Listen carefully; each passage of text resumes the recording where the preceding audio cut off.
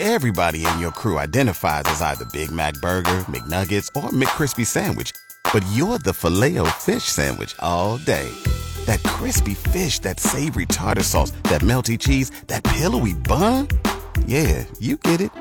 Every time. And if you love the Filet-O-Fish, right now you can catch two of the classics you love for just $6. Limited time only. Price and participation may vary. Cannot be combined with any other offer. Single item at regular price. Ba-da-ba-ba-ba.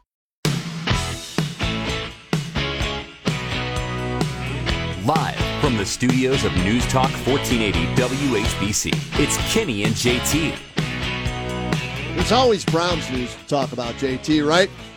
Yeah, they have one more game in the regular season that doesn't mean anything, but still a story can be written about it, as they will start their fifth different starting quarterback in that game against the Cincinnati Bengals. Some Browns made the Pro Bowl. A couple of other awards were handed out today by the local media to talk all about this. Let's go to our hotline and bring in the outstanding Browns beat reporter, 92.3 The Fan, Browns Radio Network. Follow him on Twitter and Instagram at WriterWrongFan. He is Daryl Ruiter. Happy New Year to you, Daryl. How are you?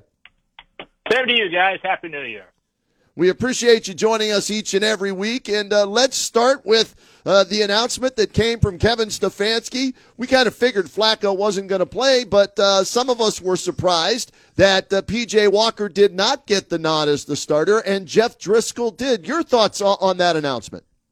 Clearly, you did not watch P.J. Walker start a couple of games this year.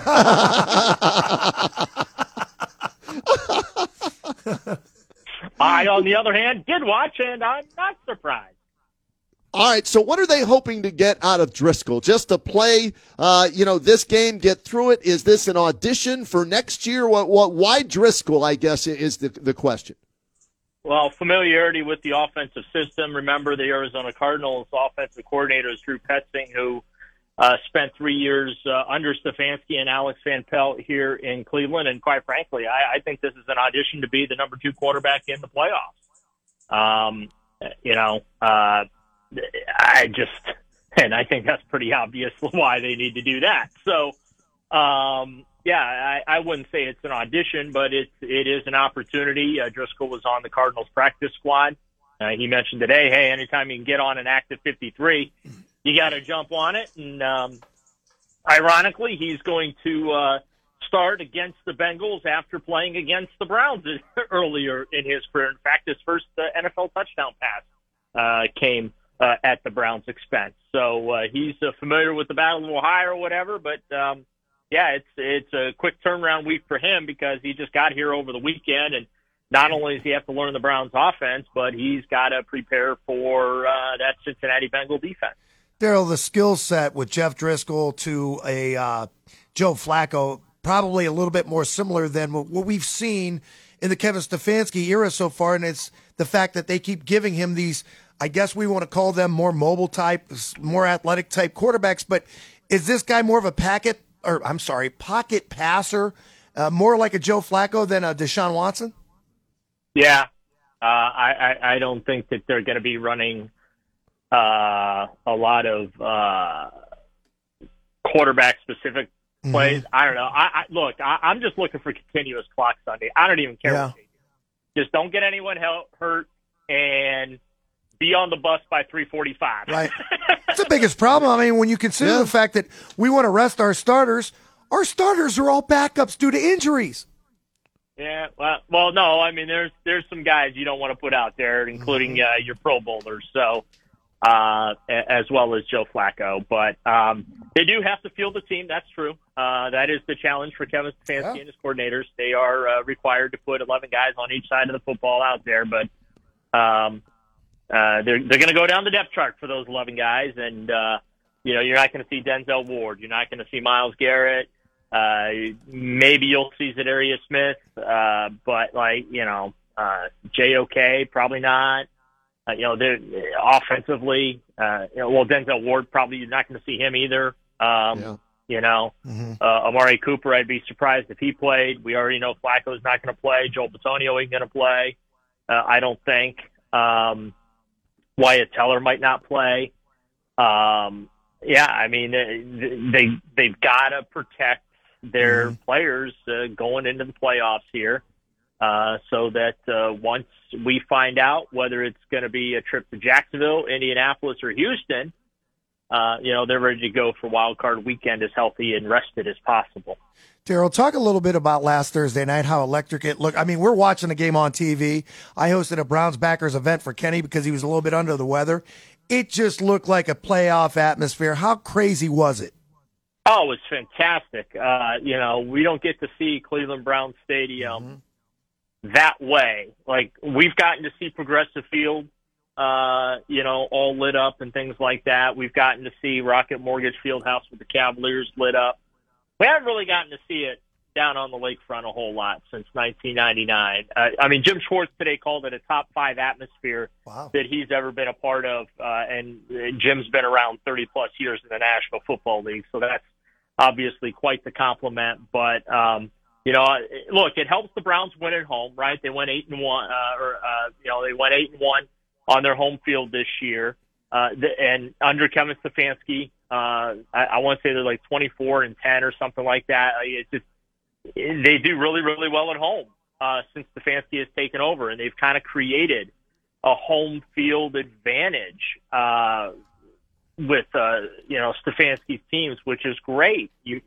Now they just got to handle the winning more consistently on the road, but give the Browns credit. They've created some traditions and things like that. I mean, the guitar smash right before the game, Nick Chubb came out as the Dog Pound captain and put on a Batman mask and smashed the guitar, Sweet Child of Mine's blaring and stuff like that. Like, they've just kind of created a little bit of a home field advantage and atmosphere. And again, it's easier to do when your football team is winning, and the Browns have done a lot of that under Kevin Stefanski at home. But yeah, that was great. The cell phone lights flashing, and flickering throughout the stadium and stuff like that. It really was. It was a very, very spectacular atmosphere. And then, of course, after they clinched after the game, watching the players run around, it kind of reminded me, I'll be honest with you, the last game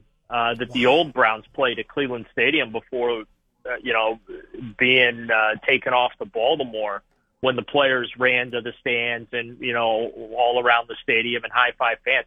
It was almost that kind of a scene, guys just, running to the stands and high-fiving fans. David Njoku, of course, was the star of that, but that was a really fun night, and unfortunately a rare night where the Browns are concerned, but hopefully we're going to see more of those here in the near future.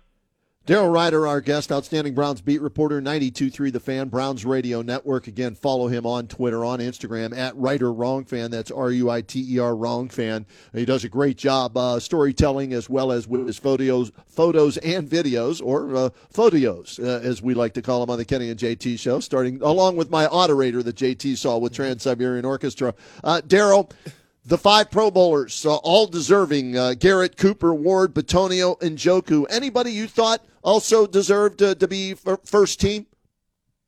Dustin Hopkins, MJ Emerson, Greg Newsome. Wow. Unfortunately, the whole team can't make the Pro Bowl, right? It's going to be interesting when the All-Pros come out. Certainly, the postseason awards from the Associated Press, NFL Honors, is going to be very interesting to see who wins those particular awards, but the Browns are a very good football team. They've got a lot of really, really good football players. So, yeah, they could have had 3 or 4 more Pro Bowl. They had 6 alternates. The entire interior of the offensive line, Wyatt Teller, Ethan Posick were named alternates, right? It speaks to the quality of the team. But yeah, there are a couple other guys that didn't make it that could have easily made it and were worthy of making it. But again, you weren't getting an entire Pro Bowl roster comprised of Cleveland Browns, but a sizable chunk of it is. Mm-hmm. Daryl, let's talk about Defensive Player of the Year and Myles Garrett a little bit. Does he lose that award because there's too much emphasis on the sack? He's not top 5. And I believe he should win the award. Mm-hmm. I just don't have confidence that he will win the award because, let's be honest about it, voters aren't watching the Cleveland Browns every week, and they aren't seeing the impact that he has. And so they're going to look at numbers. And if he doesn't play on Sunday, he is not going to be in the top 5 in sacks.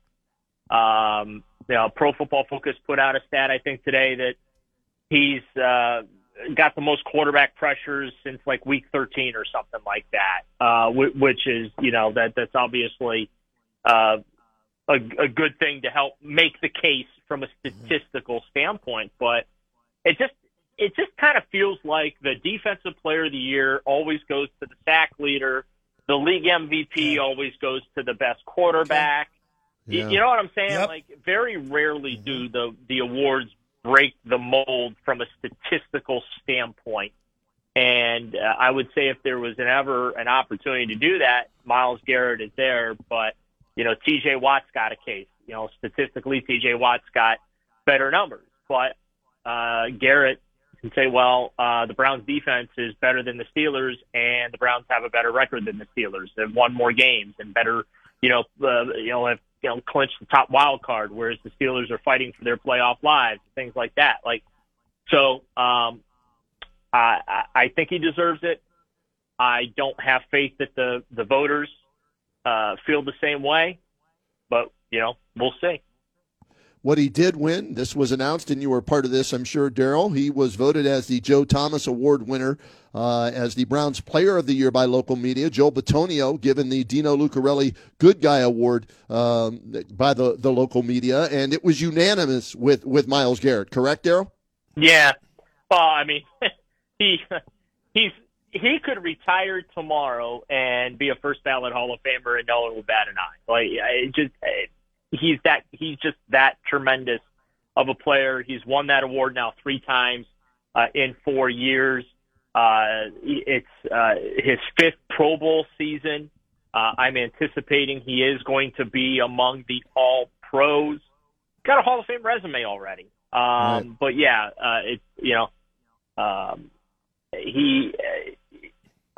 I voted for him number 1, and I put Amari Cooper number 2. Okay. So, because, obviously Amari, 3rd best receiving season in Browns history, had the record-setting performance against the Houston Texans while playing through a heel injury on top of that. But yeah, Myles Garrett's in a class of his own. There's no question about it. For years and years and years, we've lamented how the Browns were always deficient of elite talent. And this team's got a lot of elite talent, and it starts with number 95. Daryl, what went through your mind? You're covering the game Thursday night, and they start chanting Flacco's name. I had to make sure I wasn't in Baltimore. Again, it's just another great story. Like, I think, you talk about Myles Garrett, Defensive Player of the Year. I think Joe Flacco should be the Comeback Player of the Year. The dude was sitting on his couch on November 15th. The Browns call him, comes in for a workout, put on the practice squad. He ends up starting 5 games. Browns win 4 of those games. In 4 of those games, he throws for over 300 yards. He's the only Browns quarterback in franchise history to do that. It's the first time in his career that he's done that. 13 touchdown passes. I think he's the Comeback Player of the Year. I don't think he's going to win. I think that's going to go to Buffalo's Damar Hamlin. For sentimental reasons, because obviously Hamlin's life was in jeopardy and he was able to return. But when I would say that Flacco has impacted his team more than Damar Hamlin has. Damar Hamlin certainly has impacted, cardiac awareness and things like that off the field. It's a wonderful story, for numerous reasons. And had Joe Flacco not done what Joe Flacco has done for the Browns, I would be all in favor of voting for Damar Hamlin, absolutely. But Hamlin is a role player. He's not a starter for the Bills. He's a special teamer and things like that. He's been inactive a little bit this season as well. So, I think that Flacco, in my view, is my Comeback Player of the Year award, because that guy was basically forced into semi-retirement. No one was calling him. Yeah. He was like, raising his hand, "Hey guys, I'm here." All these quarterbacks are going down, and he was kind of the forgotten man until the Browns called. So I think Flacco's deserving that award, but like I said, I think Hamlin will win it because of his ability to even return to the NFL after everything that he went through. All right, what about Stefanski, Coach of the Year? If those guys aren't going to win an award, is Stefanski the closest thing to winning one of those postseason awards? He should. Yeah.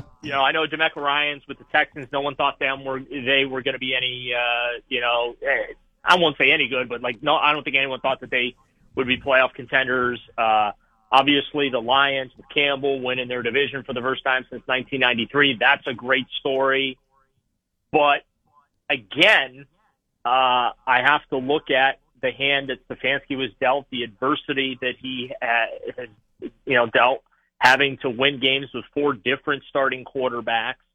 I won't include Driskell the fifth because that's an organizational coaching decision. That is a self-created problem there, if you will. Right. They're protecting Joe Flacco there, but the fact that P.J. Walker and Dorian Thompson-Robinson won games after Deshaun Watson's injuries, and then Flacco comes in and really injects them with new life and a belief that they can still do something with their season. And then just all the other injuries that they have had. They lost Nick Chubb. They lost 3 offensive tackles.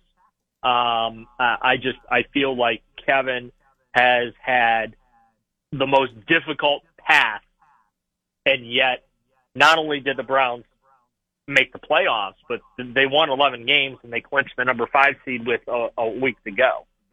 And they also beat a lot of really good teams. They're the only team in the league. No one's talking about this really. They're the only team in the league that has beaten both number 1 seeds, the 49ers and the Ravens. Wow. The Browns have beaten them both. So yeah, I think Kevin Stefanski absolutely should be Coach of the Year. And now I'll throw another one at you, Kenny. All right. I think Andrew Berry should be the Executive of the Year. I could see that argument, Daryl. There were times where I couldn't, right, when they went with DTR to start the season as the backup quarterback, but they, corrected that, picked up Dustin Hopkins and other moves throughout the season. You could make an argument for him as well, Daryl. Hopefully one of those guys will pick up some hardware in the postseason, and we'll see if it's Stefanski, Berry, Myles Garrett, Flacco, or whoever. Daryl, great stuff as always. We always appreciate the time and the insight. Keep up the fantastic work. We'll talk to you again next week, all right? Look forward to it, guys. Playoffs next week. How about that? Wow. Enjoy that, Daryl. Yeah, you've earned that as well as the players and the fans for covering that team for as many years as you have, man.